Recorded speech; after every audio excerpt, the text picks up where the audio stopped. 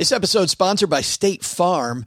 You a small business owner looking for insurance that fits your needs and budget? Well, look no further than State Farm.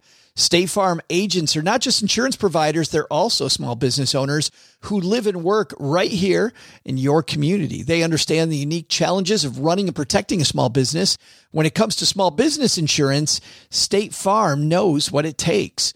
Create a plan that fits your needs and your budget. State Farm agents are ready to help you choose personalized policies that truly understand your business. Insure your small business with a fellow small business owner. Talk to a State Farm agent today and get started on personalized small business insurance that fits your needs. Like a good neighbor, State Farm is there. Talk to your local agent today. All get along for Hanukkah, so drink your Jaeger Babaka and smoke your medical Chronica. If you really want to have a happy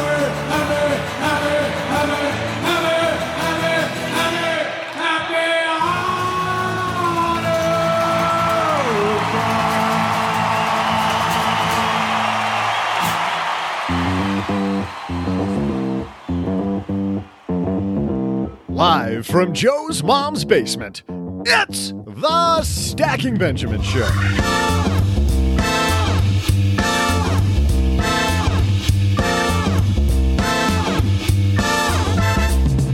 I'm Joe's mom's neighbor, Doug, and have you put up your holiday lights yet? For those of you who celebrate, it's National Christmas Lights Day. For those who don't need to be in the spotlight but still want to shine in the workplace, we've got something even better. From the Connected Introvert, we welcome Nick Shelton. I think I might be an introvert, you know? I mean, by the time the cashier told me I needed to stop talking and take my groceries home, I was about ready to anyway. So, anywho, during our headline segment, we're talking about lowering fees on your investments. And later, we'll throw out the Haven Lifeline to a lucky listener. And of course, also share my twinkling trivia. And now, two guys who no one has accused of being introverts. It's Joe and O-G.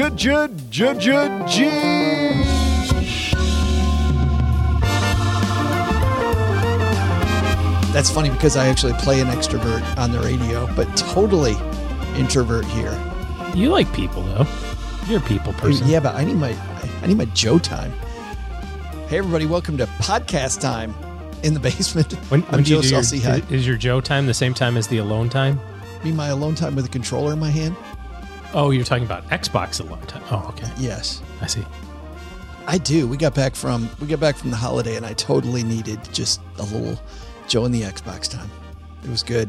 Hey, everybody, welcome to Introverts for the Win podcast. I'm Joe Salsi, Average Joe Money on Twitter. Once again, I had to put on the for the win at the end of that, and I have no idea why. I don't know why either. It has become a thing. That other voice you're hearing is Mr. OG. How are you, man? Just another beautiful day in paradise. Yes. We didn't talk about this on Monday's show because, we kind of had to pre-record that. But how was your holiday? Kind of still going on. Mom's still in town. Kids went back to school, finally. It's never ending. The bad news is still have turkey. We're still having turkey leftovers. I like that part. That part could stay around forever. Yeah, I don't know. Like after 5 days of what's for dinner? Probably some turkey in the fridge. Green bean casserole. Hey, have turkey and leftover vegetables. The bad news is now that we're rolling into the holidays, we know what happens next. Now that some companies are having get-togethers again. OG, it's a segment that we have had many years. We skipped last year because who was getting together last year? But you may be getting back together with the boss and with the team, or you might be getting together with people that you really want to impress. How does an introvert survive the holidays? And even if you're an extrovert, how do you make the most of it? Nick Sheldon here to help us figure that out today. Company party. Big fan. Yeah. You're of company parties. That is. Oh, no, thank you. So much happier now that we don't have to do that stuff anymore. I remember the old American Express days of doing those. It's like hard pass. But I only remember like one or two of them. Oh, awful. That's because they were so boring. Boring and just I remember trying to... do you remember the big boss wore like a blue tuxedo? Yes. I do remember that. Luckily, no tuxedos here in the basement. We got Nick Sheldon here. We're going to be talking about fees in our headline. But first, this episode is sponsored by State Farm. You a small business owner looking for insurance that fits your needs and budget? Well, look no further than State Farm. State Farm agents are not just insurance providers, they're also small business owners who live and work right here in your community. They understand the unique challenges of running and protecting a small business. When it comes to small business insurance, State Farm knows what it takes. Create a plan that fits your needs and your budget. State Farm agents are ready to help you choose personalized policies that truly understand your business. Insure your small business with a fellow small business owner. Talk to a State Farm agent today and get started on personalized small business insurance that fits your needs. Like a good neighbor, State Farm is there. Talk to your local agent today. Hey, Stackers, it's Military Appreciation Month. You know what that means. We are recognizing all of our stackers in the audience. My good friend Nords, Doug Nordman, who some of you may know, he is a writer in personal finance. He's a guy I'd like to do a shout out to. He is such a giving member of the FIRE community, the Financial Independence Retire Early community. Nords will do anything for you. It's just, I think some of that comes from his time on a submarine, like my nephew Colin, who's on a submarine right now, and all the work that he did there. Just a super giving member of the community. And you know what? Navy Federal Credit Union wants to celebrate their members who go above and beyond, not this month, but every month. Navy Federal offers members only exclusive rates, discounts, and tools to empower their members and help them reach their goals.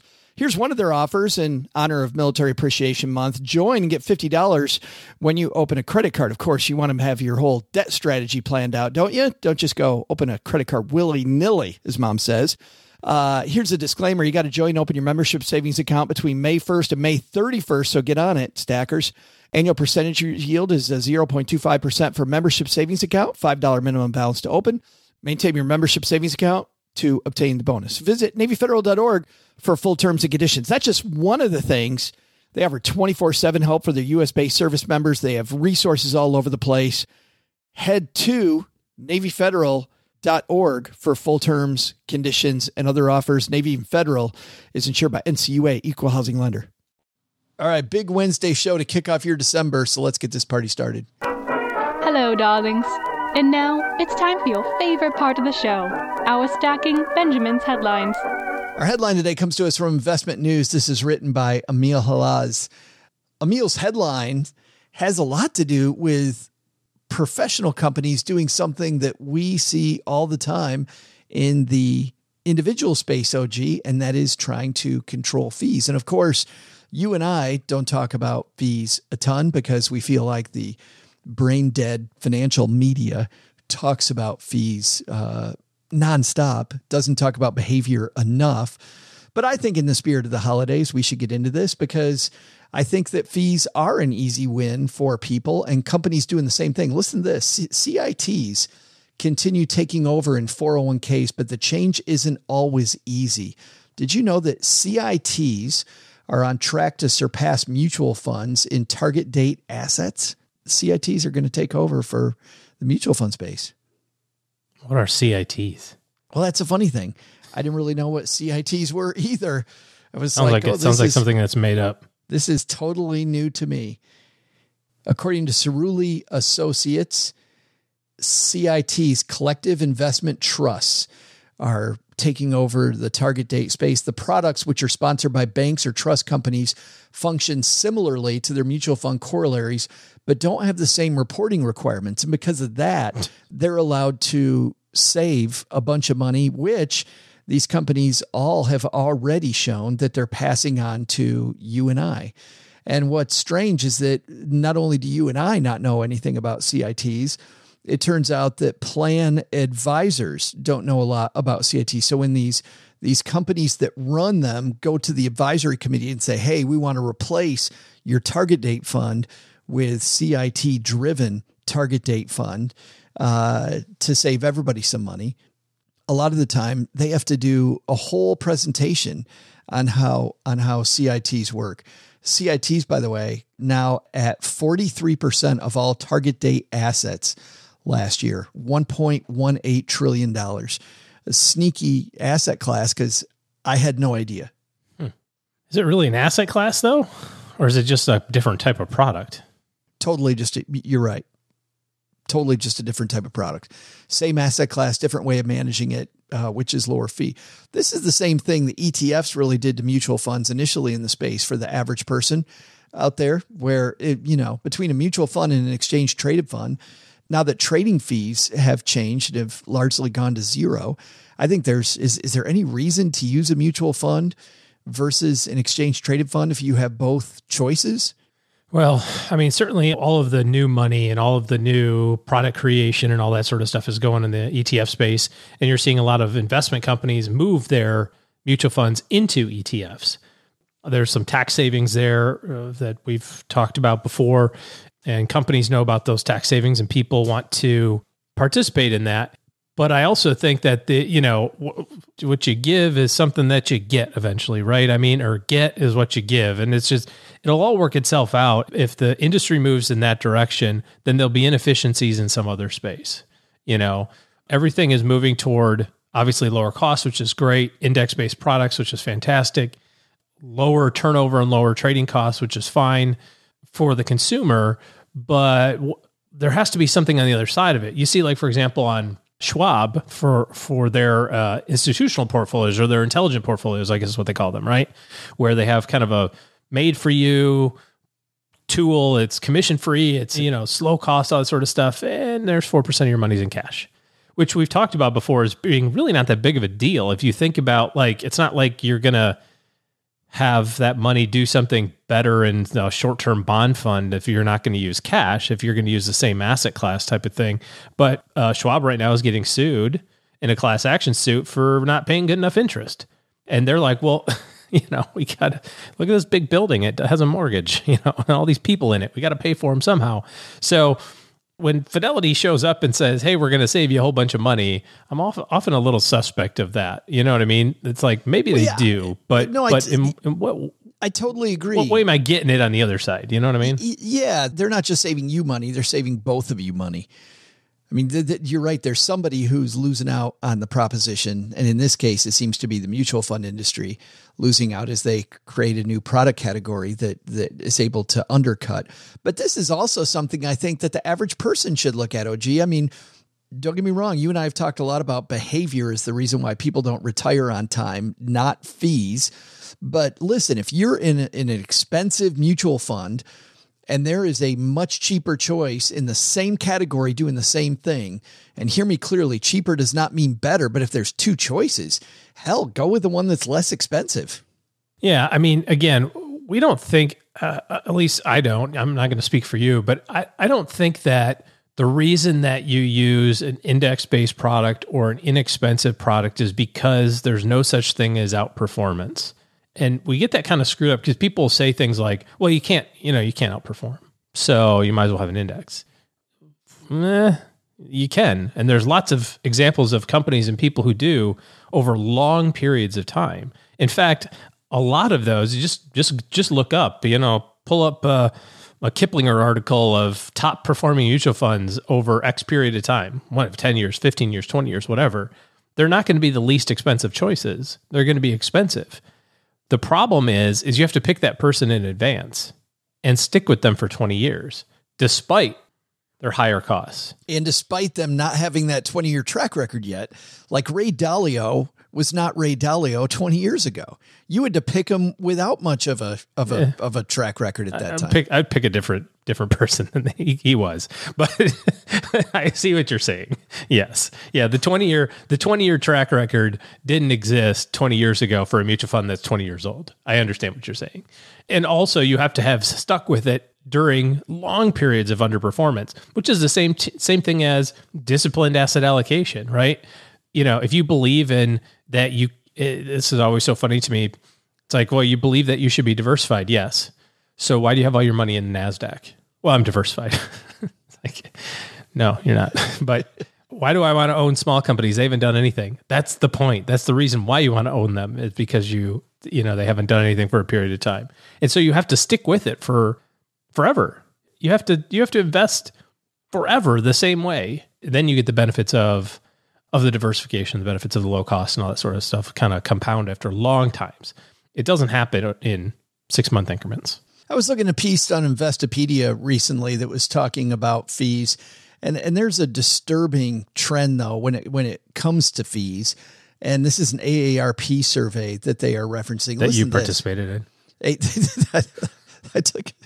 Do you have your 4-year chip already? That's why I did 3 years. Back it down. I got a couple months until I have my 4-year. According to this ARP survey, listen to this: 71% of people didn't even know they had fees in their 401k. OG, they had no idea, and yet, we've had all of this legislation that says it has to be laid out clearly now. And I think it is fairly, when I looked for fees in Cheryl's 401k plan where she works, I was able to see them fairly clearly. But 71% of people have no idea they're paying any fee at all. And I think at the very least, you got to know what you're paying. You got to know how you're being charged. And good luck figuring it out, because 401ks in particular are super easy to hide all of that stuff in there because the company pays for some, you pay for some, the company pays for a lot. It gets hidden in product costs. There's transaction costs that are hidden in there. It's very difficult to put that all together. And the disclosure that exists isn't public. It's something that goes to the manager, your HR department or something like that. And they're quite reticent to hand that stuff out too. It's one of the areas that is still, you're just kind of seen it gone through all the different layers, right? Individual stocks are now free to trade, and ETFs are very inexpensive, and mutual funds are converting to ETFs. And there's one little piece there, and that's the retirement plan category that companies are still hanging on to. They're trying to make some improvements there, but there's a long ways to go yet. Some fees Investopedia point to are easily avoided.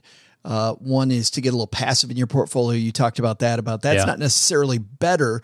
However, it takes you away from this game of having to pick ahead of time who's going to be the winner. So passive is generally cheaper, not necessarily better, but cheaper and consistent with the market. They talk about going with a no load fund is a way to avoid some fees. This is a sticky one for me, because if I'm working with a commission-based advisor, I may be with the wrong advisor, but if this advisor spent a bunch of time helping you do something that you wouldn't have done on your own, right? We bemoan the fact that a load fund, and what I mean by load fund, guys, is that you're paying maybe a 5% fee up front to get into this fund. And that's where the broker takes their part. This is where they get a commission for having you do something. But if they were going to help you do something that you weren't going to do on your own, shouldn't they still get paid? Should they still get paid? Oh, it's the same argument as going to a car dealership and having already picked out your car. It's the same argument as real estate transactions and that sort of thing. I mean, you can never linearly recreate value in a service business. It just doesn't. There is no boxes to check off that say that you could have not done this without help, right? Because you can't prove a negative. It's like when you pay your CPA and they say, hey, it's going to be $500. And you're like, dude, all you did was put stuff in a form. Like, it's just all the data. And he's like, yeah, I know, but you might not have done that right. Well, but I might have. What are you paying for? A little bit of peace of mind, I think, in there. So, and this is an opportunity to look at your fees with your advisor and to think about that relationship, because when I hear people fire their advisor, I generally think that that's a good thing. And the reason it's a good thing is because you have decided that you're no longer going to abdicate the throne and the responsibility for being in charge of your money. You're going to take control of being in charge of your money. However, I think that what you need is a relationship much more like, and I'll use an example of General Motors. Mary Barra is the CEO of GM, doesn't stop going to the meetings, doesn't stop understanding how a car works, doesn't just throw it all to a bunch of highly trained engineers who run the different, product categories and departments around her. She still goes to all the stuff. She still understands what she's doing, and she's in control. And now she's surrounded herself with some pretty damn smart people. I think that's a much, much better thing than I'm paying a bunch of fees. I have no idea what the hell I'm doing. I don't know where my plan is headed. That type of relationship doesn't make any sense to me. I don't know that I have much more to add there. Yeah. Bam. How about that? Wow. There's a couple more in here. Beware the little fees. Like if you don't trade for a year, there are some brokers still out there that will charge you an annual fee if you don't at least make one trade, because they're going to make money on the trade. Watch out for those. Bottom line is just don't be part of that 71% that doesn't know what they're paying. Understand what you're paying. And I think you're step one of many steps in taking control of your money. Well, OG, we got Doug coming down the stairs, but before we get to him, I'm super excited about our guest today. And Nick Shelton is a guy who is an introvert himself. And after transitioning out of the military is a gentleman who decided, you know what, I got to figure out a way to be an introvert and get ahead.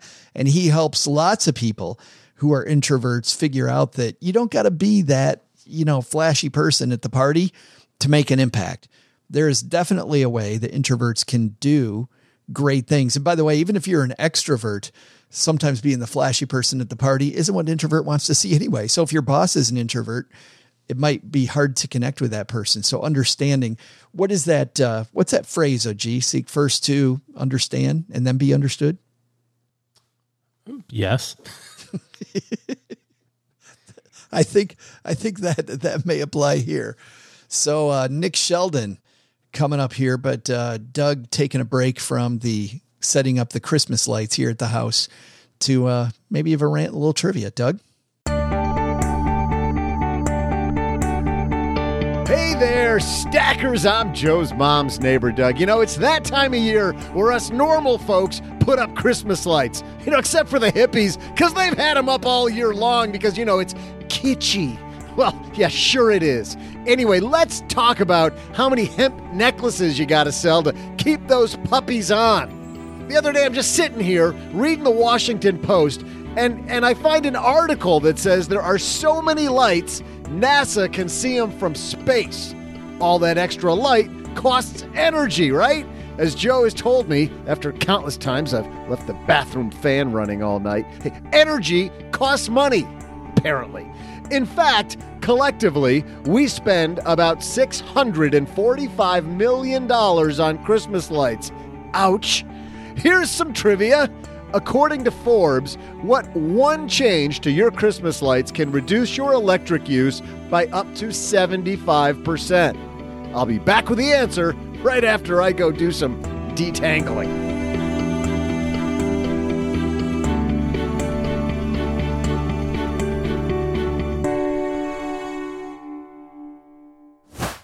Navy Federal Credit Union's Cash Rewards Card can help you slay the season this year. You can earn up to 1.75% cash back on all purchases when you sign up for direct deposit. You can redeem points as soon as you earn them. Learn more at NavyFederal.org.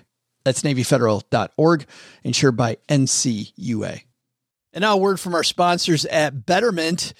Do you want your money to dream big? Do you want your money to be a total self-starter? Are you annoyed that your money doesn't work hard enough? Well, don't worry. Betterment is here to help. Betterment's the automated investing and savings app that makes your money hustle. Their automated technology is built to help maximize returns, meaning when you invest with Betterment, your money can auto-adjust as you get closer to your goal, rebalance if your portfolio gets too far out of line, and your dividends are automatically reinvested.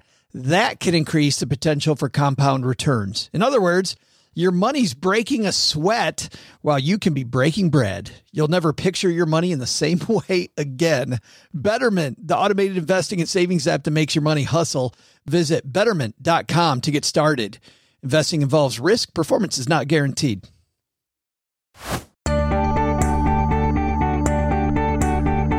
Hey there, stackers. I'm the best damn Mrs. Claus impersonator in Texarkana, Joe's mom's neighbor, Doug. How about a trivia answer that saves you money, huh? That way, you can hire someone to find that one light that doesn't work and have them fix it. I swear, every year there's that one light, just that one light that you keep twisting it, and you replace it, and then you... Okay, all right. I'll get you your trivia answer. Here we go. What one change to your Christmas lights can help you reduce your electric use by up to 75%? Turns out that, according to Forbes, switching to LED bulbs can alone save you up to 75%. Just think, that would help you afford a little more eggnog, seeing as though the average house with Christmas lights spends $12 on their December power bill. Now, time for me to go plug these bad boys in. See ya! And here he comes, down the stairs to the basement. Have a seat, man. Nick Shelton's here. How are you? I am great. Thank you for having me. It's a lovely basement you have. Well, you don't get to say that often, do you? No, you don't. What a lovely, absolutely non-creepy basement you have, Joe. For an introvert, that might be a little intimidating thing to say. I don't know. I just found out lately, by the way, before I dive into being an introvert, that you also are a veteran. Thank you for your service. Yes, thank you very much for that. Air Force veteran. We have so many veterans in our midst that are stackers, Nick, that transition. Can you talk first? And I just thought just before we went live to ask you about this. A lot of people have difficulty transitioning, going from Air Force or any service out. Did you find that transition time was hard for you? It was very difficult. I know that when I was in, I said, I don't know why people would have any problems, transitioning out. And for me, I was thinking, well, surely not me. I won't have a problem. And yes, it was super difficult because I was used to that structure. You're in these really close-knit groups of people that you're working with in this really good structure. So you know exactly where you fit into the structure and exactly what your duties are and your job is. And then when you get out, you don't have that structure or that tight-knit group around you anymore. And it is, some people deal with it better than others. I did not deal with it very well at all. So obviously you found a way as an introvert, though, to kind of create your own map and your own structure. And now you travel the world helping other people get some of that structure. This is a time of year when we need some of that because, as you and I both know, people are starting to visit each other again. We might have a company party this year where last year we probably didn't. We may be in these social situations, the neighborhood get together, our religious organization, whatever it might be. You're an introvert. Tell me how that feels to you to even be in that situation. Well, for me, it seems, it's always this little jittery thing that happens, but I always tell people you just have to show up. Well, once I show up, then things can happen. Even if I don't do anything else, if I only show up, then that's the biggest step because most people will just say, well, it's a bunch of people I don't know.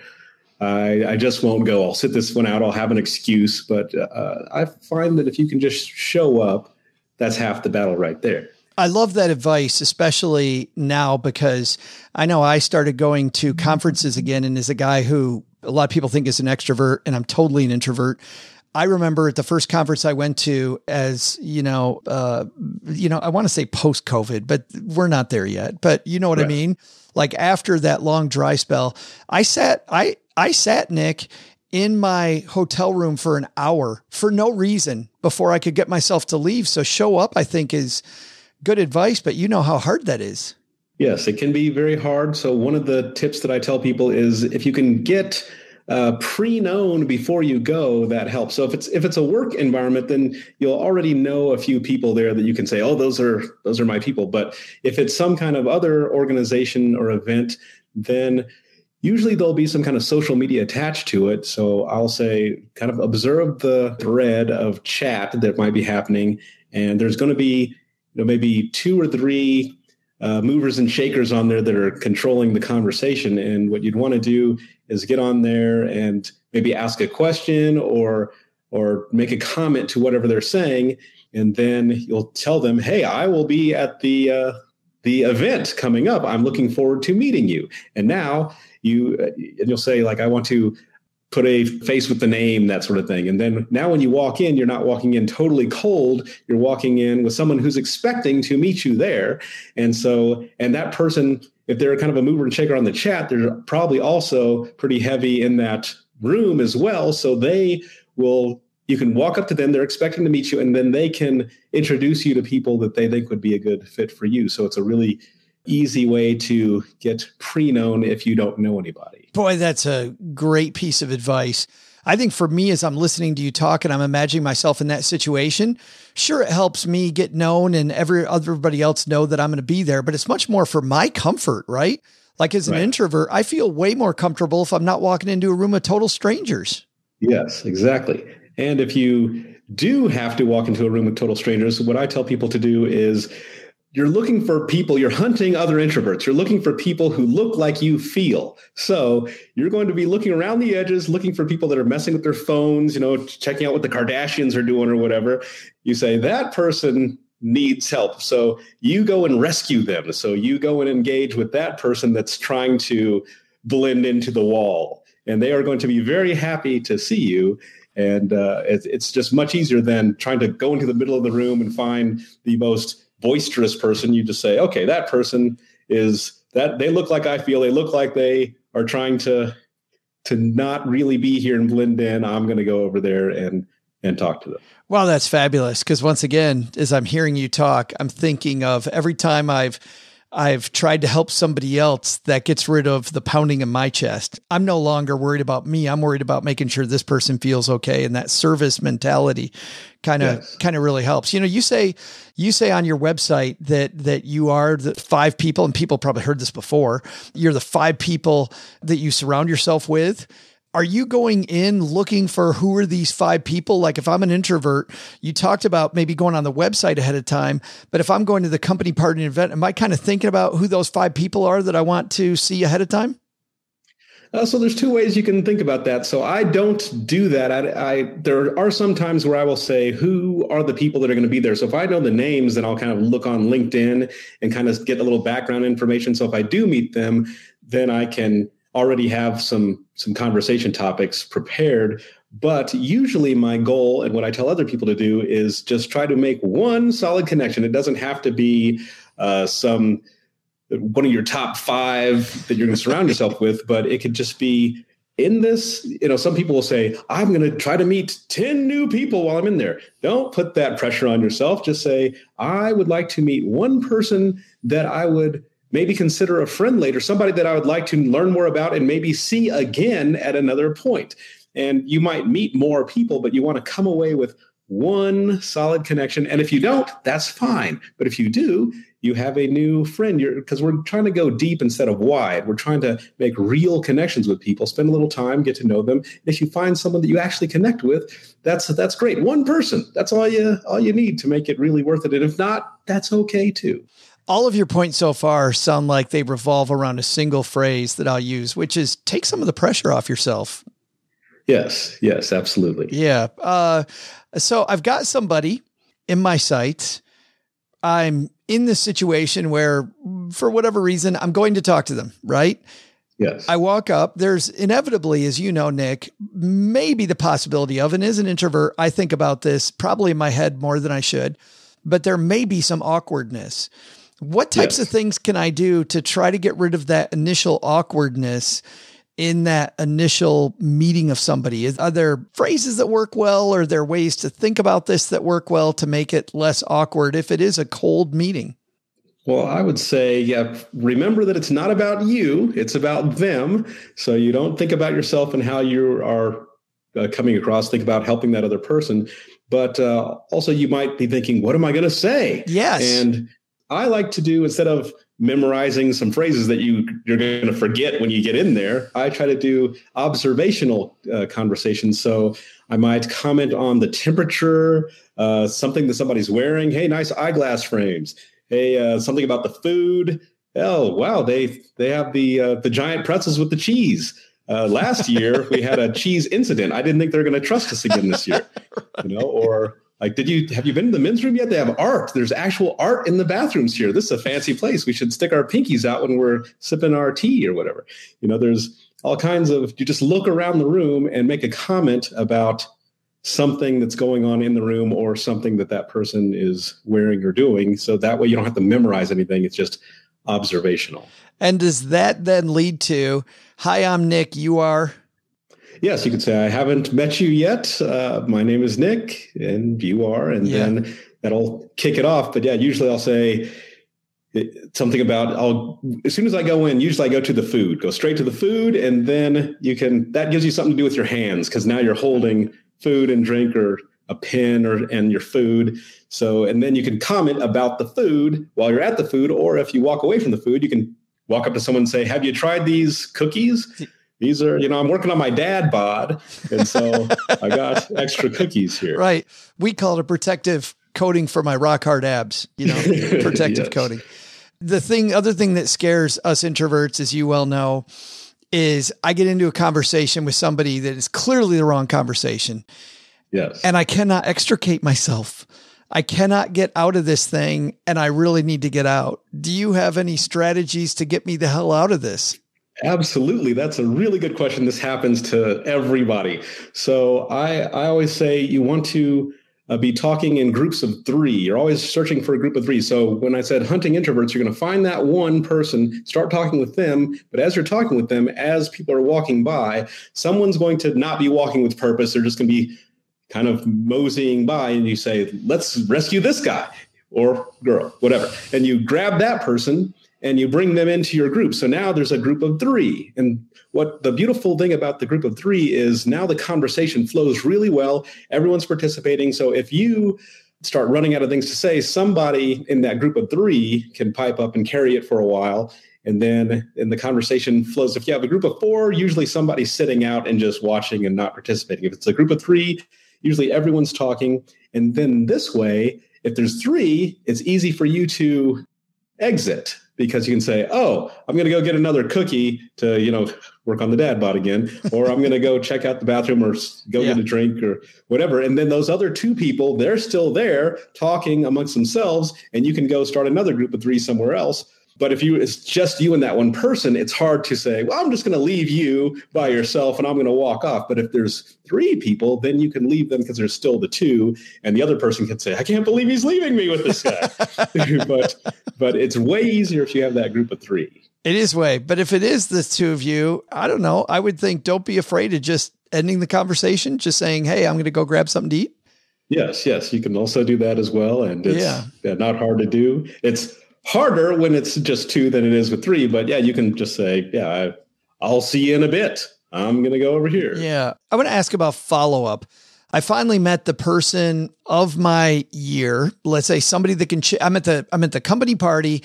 I meet that person that can affect my career. I had a fantastic discussion with them. I clearly want to follow up. Yes. Is there a way for an introvert to follow up? And then are there dangerous things I shouldn't do when it comes to following up? Ooh, I like that. Shouldn't do. Yeah. Well, let's cover the to do. Here's what I recommend, and what I do myself is I like to, if I have their information, if I have their phone information, then I will actually record a video on my phone. So that way they can see me, they can get all the body language in there, and they can hear me. So it's not just an email. And I'll say, hey, it was great meeting you. I just want to touch base. And maybe we can meet for lunch or get on a call and discuss this further. Another thing with that follow-up is I say, anyone that you meet, what I do is quarterly, every 3 months, I go through all my contacts on my phone and my email, and I make a list of who I should have talked to in the last 3 months that I didn't. Oh, that's big. That is big. I make a video and I send it to them. So it's really easy. It takes a few seconds to just send a quick video. And then that way you're caught up, that you're top of mind with them. You say, this is what I'm up to. These are my projects I'm working on. How are you? How's the knee after the surgery? How's the new baby? How are things with you? And then they'll catch you up on there. So now you know where they are, what projects they're working on. They know what you're doing. So that way, if there's something that they can help you with, they'll say, oh, he's working on this. I happen to be, he's looking for speaking gigs and we're looking for a speaker to do this thing. Or like if they have a son that's about to go to college and you are an admissions counselor at a college or something, then you can say, oh, their son is getting ready to go to school. Maybe he wants to come here. You'll already know. So it's not like they're reaching out after 6 years of not talking to you. Hey, my son needs to go to college. Can you help him? Say, you haven't talked to me in 6 years. So I wonder if you have an agenda. Right. So it's really nice to just stay top of mind. So I'd say when you first meet that person and the event's over, yeah, it's really great to send a video. If not, you can do a voice message. I did one this morning, sent out a little voice message, and because that beats the text and beats the email. If you have to do text or email, then you can, but I suggest the video and then maybe audio message. I have to tell not just you, Nick, but everybody hanging out with us that I've received those video messages and those audio messages before. And I don't like them. I've loved them every time.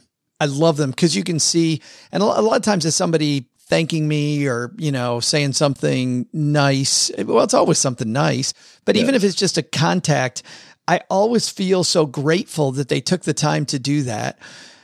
And this is the first time that I've thought about two things. Number one is it really probably takes about the same amount of time as it does to fire off the text or the email.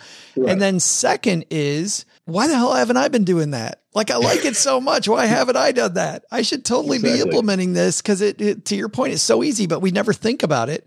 And it's so much more personal. It's so much more personal. Yeah, absolutely. Let's talk bigger framework. Let's get out of this holiday season. And thank you for all of that. But when introverts really think about their communication and the effectiveness of their communication, I know that's what you really focus with people on. Are there a few key points you can give us for our introverts in the audience that are really going to help them dominate? Yeah. So a couple of things that I really like. Well, body language. So body language is huge. We hear about it all the time, and it makes a big difference in how you are perceived and how you feel as well. And so I always thought, well, what's a simple body language thing that you can do? So there's, by the way, not to cut you off, Nick, but I saw a number that I think that 92% of all communication is like nonverbal cues. So body language will be a huge part of that. Like, we worry about what we say, but we don't realize about how we come across. Right. And so it's a massive thing. And it's, once again, how people are looking at you and then how you feel, because when you change your body language, it also changes how you feel as well and how you conduct yourself. And so two easy things that people can do is when you walk into an event, or if you're just walking down the hall in your apartment building or something, I say, do the cape walk. You walk like you're wearing a cape, and that you want that cape to drape properly and have a good flow. And that way, your shoulders are going to be back. You're going to have a nice stride. You can't walk all weird and crazy with a cape. You walk really nicely, men and women. If you just imagine, and I just say to myself, cape walk, and so it's because a lot of times if I'm walking down a hallway, let's say there's one other person walking down the hallway toward me, I always get clumsy all of a sudden. So I have to say cape walk and then do my cape walk. And also when you walk into a place, I've seen other people do it too. And you say, who's that? Because it makes a huge difference when you see someone walk in like that versus just kind of slink in the place. Yeah, confidence. Boy, and it's funny, people not watching us on YouTube. If you're not watching it on YouTube, I got to tell you this. Nick did it, but even as he's explaining it, I started doing it. Like I totally started thinking about the fact that I'm slumping. Yes. And that makes a huge difference in how, people perceive you when you walk in anywhere, or if you're walking down the hall or walking down the street.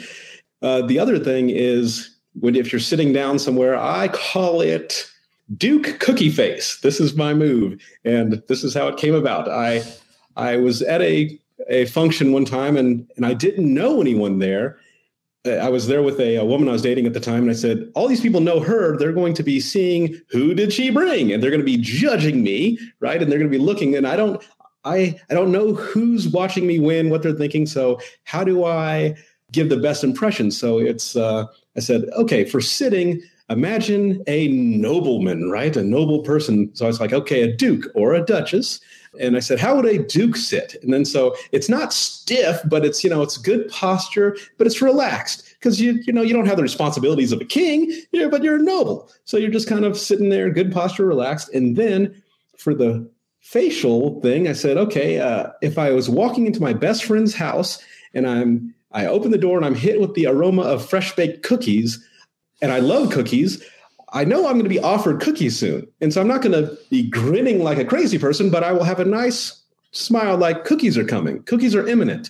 And so it's Duke cookie face or Duchess cookie face. And so if you do this, I sit like a Duke would sit. And however you imagine a Duke sitting or a Duchess sitting, you sit like that. And then cookies, or if you don't like cookies, if you have diabetes or something, sugar-free cookies or something, pie, apple pie, or something that you like. Insert the thing. Yeah. You insert the thing, and then you have that expression, and then it gives you this glow, and people usually approach you and say, I just wanted to come over and meet you, because you're giving off this aura, and you feel really cool too when you're sitting like that, looking around, and you're much more approachable. You feel great. People perceive you as really cool. And I remember after that event, the woman I was dating's coworkers, she said they all loved you. And I only met maybe 3 people, but everyone was kind of watching and observing me. And she said, yeah, everyone thought that you were great. I don't know what you were doing.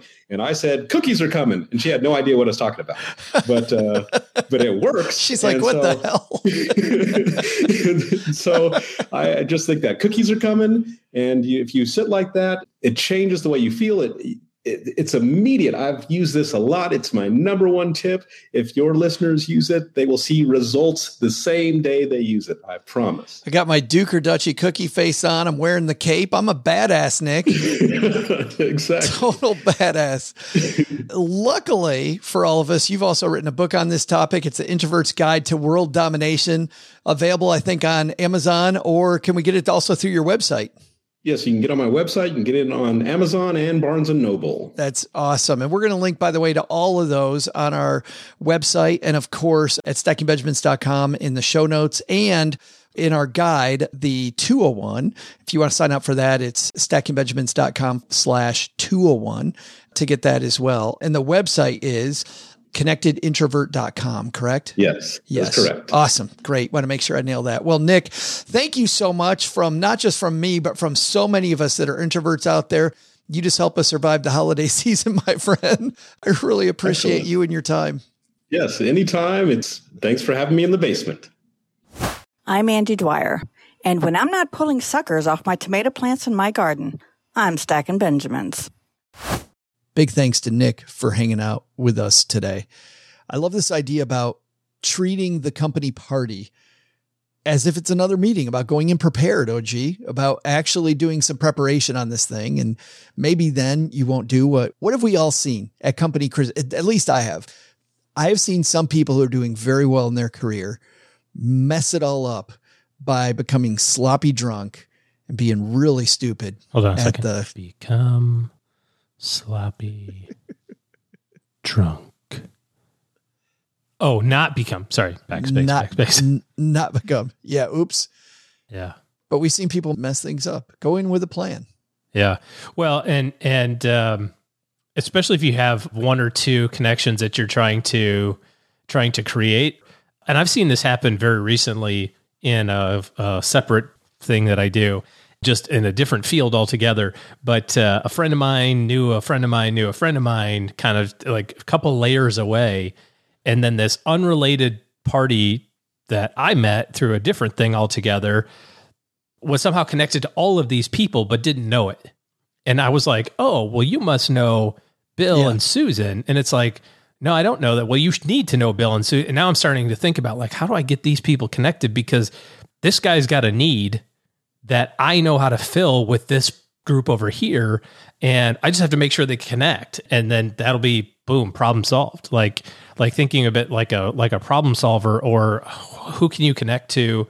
I like the idea of having your kind of list of questions ahead of time, not formulaic, like, and tell me again where you were born, not like that, right, but just, right. I love this idea too of being a connector. And I was having a discussion recently with somebody about a brand that is kind of going off the rails that she and I know. And, they think constantly and consistently about return on investment of every decision that they make. And she and I were talking about the power of being a connector, where there is no conceivable quick ROI for you, OG, but the power of being that connector means people always come back to you. Right. And it can be a huge monster ROI. And this brand is actually making some, they say there's short-term and obvious and long-term not so obvious. They're making these short-term obvious decisions that are going to be horrible in the long term, because really making people frustrated with them because, hey, there's nothing in it for me, so I'm not going to do it. And man, does that get ugly in a hurry. Be the person that everybody needs to know. Yeah, absolutely.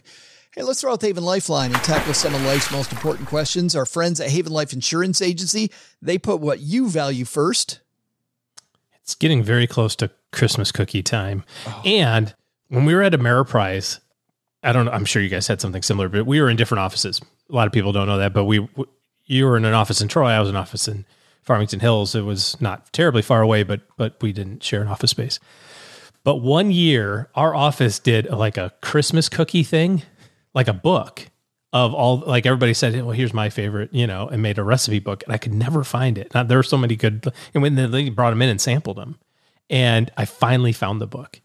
It was like in a box in the garage of like, how you have all that? Do you have all your stuff like from years and years and years, like binders of stuff where you're like, my planner from 1997. Yes, I need to know what I did in April of 97. Oh, good. It's here.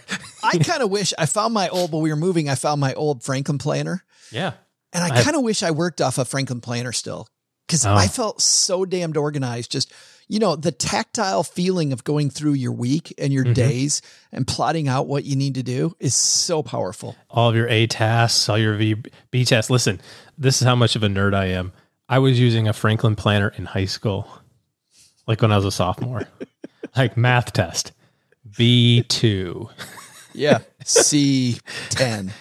Yeah, that's funny. Go to the park with my buddies, A1. It's actually, you want to spend time with your loved ones. Which you can do when you're making cookies. Absolutely. And when you're using a Franklin planner, because you're carving out your time for what's important. It's not spending a lot of time on your life insurance, which is why they've made buying quality term life insurance, Haven Life, actually simple. Head to stackingbenjamins.com/HavenLife now. You'll get a free quote. Oh, gee, if I had you as my beneficiary, which you should, and this back pain I'm feeling right now keels me over, what'd you do with the $500,000? Ooh, I would talk to you about increasing it. Because that's woefully inadequate for me to be comfortable on. I didn't know you had that much of a life insurance need. Don't we start off with life insurance need? I need you to have more life insurance. You got more than a $500,000 need on me. That's probably the reason why I don't have more. The answer's right there. I might find that you're bringing over some cookies, some special cookies. Hey, Joe, eat your cookies. Today, we're going to throw out the lifeline to somebody calling themselves Steak Brother. Oh, boy. Say hi, Steak Brother. Hey Joe and OG, this is Steak Brother. First time listener, long time caller. I've got a question for you about HSAs. My spouse and I have been contributing to our HSAs for a few years now, but have been paying all our medical expenses out of pocket with non-HSA dollars, with the idea that we could use the tax advantages of the HSA as sort of an additional retirement account. We've been saving medical bills and receipts so we can let the HSA money grow and reimburse ourselves in the future. My question is, what record keeping is required for when we reimburse ourselves? Do we just need a receipt from a medical care provider? Do we need the associated bill as well? Do we need anything else? I recently reimbursed myself for a small medical bill just to see what the process was like, and noticed my HSA provider didn't require any documentation from me. Seems weird. Does that mean the only requirement is to just keep accurate records in case we're audited in the future? It seems like something's missing. Thanks for your thoughts. By the way, my t-shirt size is a XXL. I know you don't need to know that. I just wanted the other listener to know. Well, I'm off to get me some day-old coleslaw. See ya! Oh, man. I can 100% verify that is not Steak Brother. His question is 100% too intelligent.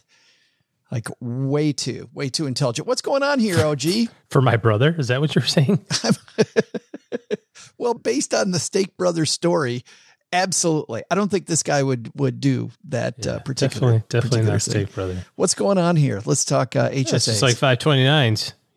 The company who's managing the money, HSA provider or a 529 custodian, they don't care about the reimbursement rules. You call them up and say, hey, send me a check for $8,000. They go, okay, here you go. The only person that cares is the IRS. So yes, you are required to keep a receipt. And in case you get audited, the only person that would audit you would be the IRS. If you don't, you pay a penalty. So It's pretty straightforward. And that's kind of the point. You know, we had that, who did we have on a couple of, gosh, it was like 6-8 months ago. We were talking about this, about how are you going to pull up a receipt from 2021 for a doctor's visit for $40 in 2065? And the person, I can't remember who this was now, but somebody will find it. But their point was, just use the money as you need it. Like, don't worry about trying to like make your life complicated by hanging on to medical bills for 52 years, trying to optimize every little teeny tiny dollar. But this is one of the downsides of it. If you want to use, I mean, that and the fact that they could change the rules sometime over the next half century. But presently, HSAs are tax-free. And once you get to 65, you can use it for anything. So, you know, that's even better. But keep the receipts, man. And when you keep those receipts, man, just the power of that compounding that he talks about, OG, can be absolutely huge. Yeah. Yeah. Well, I mean, that's the thing. That's the trade-off. The trade-off is you've got to hang on to this for, you know, if you're 25, you can put in $3,500 almost if you're an individual, or $7,200 if you're a family. You know, that's it's like another whole IRA contribution. You know, if you do that for 30 years or 40 years, you're going to have tons of money in this account, but you might not need it all for medical expenses. You know, I'm kind of torn on the use it or not conversation. You know, I mean, I get the math and I understand the benefits of compounding money tax-free, but I think there's a lot of moving parts that have to go right over the next, you know, for me, 30 some odd years for it to 20 some odd years for it to, you know, for it to pay off magically, as opposed to using the benefit now. I was in the hospital with a reaction from COVID and it was $13,000. I'm going to put my $7,200, whatever it is, in my HSA, count it as a distribution and call it a day. You know what I mean? Like, I don't know. I want my life to be easy. I don't need to be ultra complex. I got a Roth IRA. That's tax-free. I got a Roth 401k. That's tax-free. So, hit the easy button. Yeah. Well, which goes back to what we were talking about earlier, right? It's about behavior. Mm-hmm. If you can make it more complex and you can keep track of all that, then fantastic. Mm-hmm. But the problem comes when you fail to do things, not when you fail to find the one little loophole. I'd say use the money now, frankly, but that's my 2 cents on the matter. That and $4.50 gets you a peppermint mocha latte. So you can watch that sugar level spike, which is also totally worth it. The last time I had one of those, my stomach hurt so bad afterward. I don't drink a lot of milk anymore, just not in my regular diet. And I was like, oh, this thing's made with all milk and it's hot. It's hot milk. It's supposed to make your stomach feel nice and warm and squishy inside. And there's like sloshes around. It's like, because I didn't get the small one, of course. I got the double extra venti, of course, 72 ounce. The gallon jug that you have to throw in the back of the truck. You run a straw through the window of your F-150 in the back. Thanks for the question, Steak Brother. And you know what? We're going to send you a code so you can get any size t-shirt you want. Congrats on the triple XL. What if he was triple small? Hard to work on both of those. Yeah, I don't know what to say about that one. Lots of work either way. Get in the gym both ways. Head to stackingbenjamins.com/voicemail, and you too can chat HSAs with us. Hey, that's going to do it for today. We got a big show on Friday. Our old partner at Money with Friends, Bobby Rebell, joins us for what always is an interesting discussion. So she will be with us. Big thanks to everybody who wrote me about our special episode last Friday, the board game episode. Always fun to talk board games once a year on the show. So that was a good time. Of course, we talk board games, maybe a little more than that, but yeah, just a good to have a full episode on that. All right, that's going to do it for today. Last but not least, if you're somebody looking to make better financial decisions next year, head to stackingbenjamins.com/OG, because OG and his team are taking clients. That is the link to their schedule, and that's how you'll interface with them to find out how you can do better with your money next year than you maybe did this year. All right, that's going to do it. Doug, you got it from here, man. What should we have learned today? So, what should we have learned today? First, take some advice from Nick Shelton. You don't have to be loud and obnoxious to grow your network and improve your impact in your field. Thank goodness I don't have to worry about that.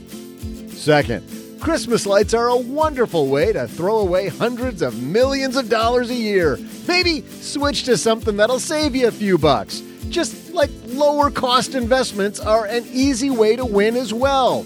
What are your investment fees? Start asking questions and you may pocket a few more dollars. But the big lesson? Don't waste money throwing out those old lights when you find a short in them. They attach a little extra light so you can fix it yourself. In fact, I've been sitting here since last Christmas trying to fix this one little short, and any minute now I'm going to have it. I'm going to get it. I'm not wasting money here in this basement. Hey, could someone run out to Starbucks and grab me a peppermint latte while I work on this stupid freaking bulb? Thanks to Nick Shelton for joining us today. You can buy his book, An Introverts Guide to World Domination, at your local bookstore, bookshop.org, or wherever you find your literature. We'll have links in our show notes at stackingbenjamins.com. This show is the property of SB Podcasts, LLC. Copyright 2021 and is created by Joe Salcihat. Our producer is Karen Rapine. The show is written by the brilliant Paulette Perhatch with help from Joe and Doc G from the Earn and Invest podcast. Know how I know how brilliant Paulette is? She wrote the words I'm reading right now. While she's not putting awesome words in my mouth, she helps writers power their work and businesses power their words. See how she can help you at thatwriterpaulette.com. After you listen to our show, check out our show notes page and the 201 Deep Dives written by our website manager and blog editor, Brooke Miller.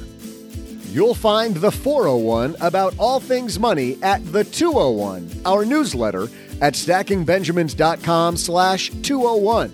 Once we get all of this goodness bottled up, it goes over to our engineer, the amazing Steve Stewart, who helps the rest of our team sound nearly as good as I do right now. Want to talk about the show later? Mom's friend Gertrude is our social media coordinator and room mother in our Facebook group, The Basement. So say hello when you see us posting online. Here's a weird fact. She and Tina Eichenberg are never in the same room at the same time. To join all the basement fun with other stackers, type stackingbenjamins.com/basement. I'm Joe's mom's neighbor, Doug, and until next time, remember, kids, it's not nearly as fun doing this naked as you might think.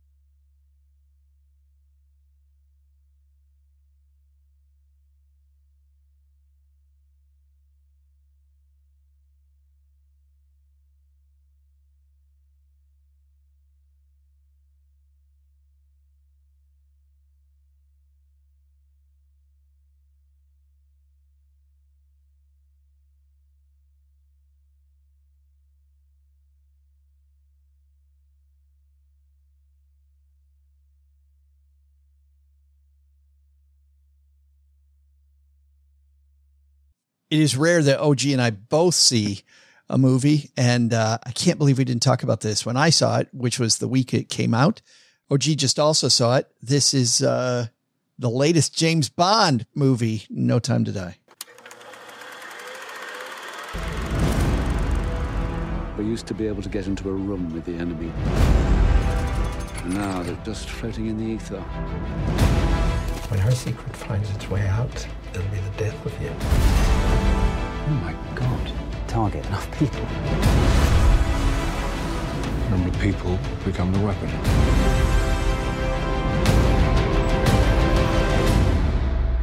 Who is he? James, you don't know what this is. James Bond. License to kill. In love with Madeline Swan. I could be speaking to my own reflection. Only your skills die with your body. And life is all about leaving something behind. Isn't it? Come on, Bond. Where the hell are you? Rami Malek plays the part, another great part, showing his diverse acting skills of the bad guy, the bad dude in this movie. Does a fantastic job as Daniel Craig. One last time, OG plays the part of Mr. Bond. And it's funny, the critics seem to like this. Colloquially, from the friend perspective, it's been split. Like, I see people that really didn't like this movie and other people that loved it. So let me ask you, where do you come down on the final Daniel Craig as James Bond flick? I thought it was a little slower than the other ones. I thought there was a lot less stuff going on. It was very long. It was 2 hours and 40 minutes or something. I mean, it's every bit as long as any other movie, but then you put it up against like Spectre or Skyfall, which were probably the best two of that kind of series, if you will, these last 5, maybe. I thought Casino Royale was fantastic. The first one that he did. Yeah, Casino Royale was good. The one in Bolivia was terrible. Skyfall was awesome, and Spectre was probably as good as Skyfall. So I think Skyfall is probably the best one. I'll go with Skyfall and Casino Royale myself. But anyway, yeah. So it felt there were periods, like a lot of dialogue. It took a little bit to kind of figure out what was going on. I mean, you got a sense of what was happening, what the bad guy was into, and but why it happened the way it did took a bit to unpack. And I thought the ending was good. It was kind of an appropriate ending, I thought. I saw people that didn't like the ending, and I thought, how do you not like that ending? Like, I thought I'm with you. I thought that was the way it needed to end. Yeah, I thought so too. So yeah, no, definitely. I mean, it's a James Bond movie with Daniel Craig. It's awesome. It's a great flick. It will not go down as one of the best Bond movies of all time, I think. But a good fitting end, a little fun story about disease that everybody's getting and stuff. It's like, I figured it out. They made a movie about COVID. No, right. But a little predetermined COVID in this case. Yeah. But good enough by me. I'll take it. I liked it. I found myself with it the whole time. There were very few times when I was out of the movie. In fact, I didn't even think of it as long until we were leaving the theater, and I went, holy crap, I was in there forever. Yeah. But I didn't feel like I was in there forever. I was consistently in the movie. I really enjoyed it. I actually enjoyed the fact that it was a little slower and that there was a little more going on. It felt a little heavier, of course, based on the way that this took turns and the fact that it was going to be Daniel Craig's last one. And you get the feeling that they're trying to reboot Bond, right? That they're going to try to make some changes. Well, you also read that in the press that they're going to make some, with Daniel Craig going away, it's an opportunity for them to maybe go younger again. So with all of that stuff, I thought it was super good. I especially enjoyed the scene where they went to Cuba. Yeah. I thought the Cuba sequence was really good. Mm-hmm. I was right in the middle of that from the beginning to the end. Yeah. Solid 8.5. I'm with you. I'm not with you on Spectre as much. I thought the Spectre was good, but not great. I really, it seems like I like Casino Royale way more than you did. It just sounds like. Yeah. I mean, Casino Royale's fine. That was the first one, right? His first one. That was his first one that really, I think, took the world by storm about how different he was going to be than the last few Bonds. That he was going to make his own mark. So good stuff. Also, the role Ralph Fiennes plays in these, it never ceases to amaze me. As great an actor as I think Ralph Fiennes is, how every time you see him, he's a different dude. I mean, don't get me wrong, he's always Ralph Fiennes, but that guy can play anything, as can, once again, Rami Malek, again, is the bad guy here, can play anything. These people as actors are fantastic. What did you think about, at one point, by the way, and this is a little bit of a spoiler, but not much, they reassigned the role of 007 at one point. What did you think about that whole back and forth? It didn't bother me, There's some people who will bother him, I suspect.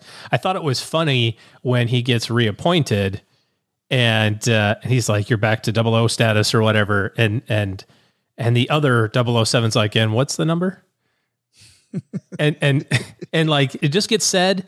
And then there's like, they keep on talking and then it gets said again. Like, so what's the number? And like, it, so the new 007 is like, what? Hold on. What number? I thought that was very well written. I thought it was just a great back and forth about how in the big scheme of things, the number means nothing, right? Means absolutely zero. And it was a good point. Yet there's going to be this little point of contention through the movie, which I thought also made it fun. I thought so.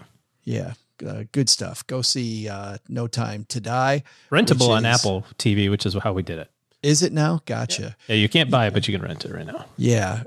Cheryl had knee surgery. So sadly, we are now digging into what's on the television. No going to theaters, which I've loved going back to the theater. So I'm kind of sad that those days are over for at least the next month for me, especially at this time of year when there's so many good movies coming out. I wanted to see Ghostbusters, and we instead saw a different movie that maybe I'll talk about next week. Well, Stackers, the show is over, but the party is just beginning here. You know why? Because it's Military Appreciation Month, and we are giving out shout outs to all of our friends who have served in the military. And let's point the finger right here at our good friend OG, who spent time in the military. And of course, we know what a giver he is, even when he pretends like he's being Mr. Surly. Navy Federal offers member-only exclusive rates, discounts, and tools to empower their members to help them reach their goals. Visit NavyFederal.org/celebrate, and you'll see all their Military Appreciation Month offers and other Navy Federal offers. They've got all kinds of resources on their site, like best cities after service to help veterans transition to civilian life and best careers for military spouses to support military families. So much going on. Just head over to NavyFederal.org/celebrate and take a look at all the Military Appreciation Month offers and their usual offers. Navy Federal, our members are the mission. Navy Federal is insured by NCUA, Equal Housing Lender.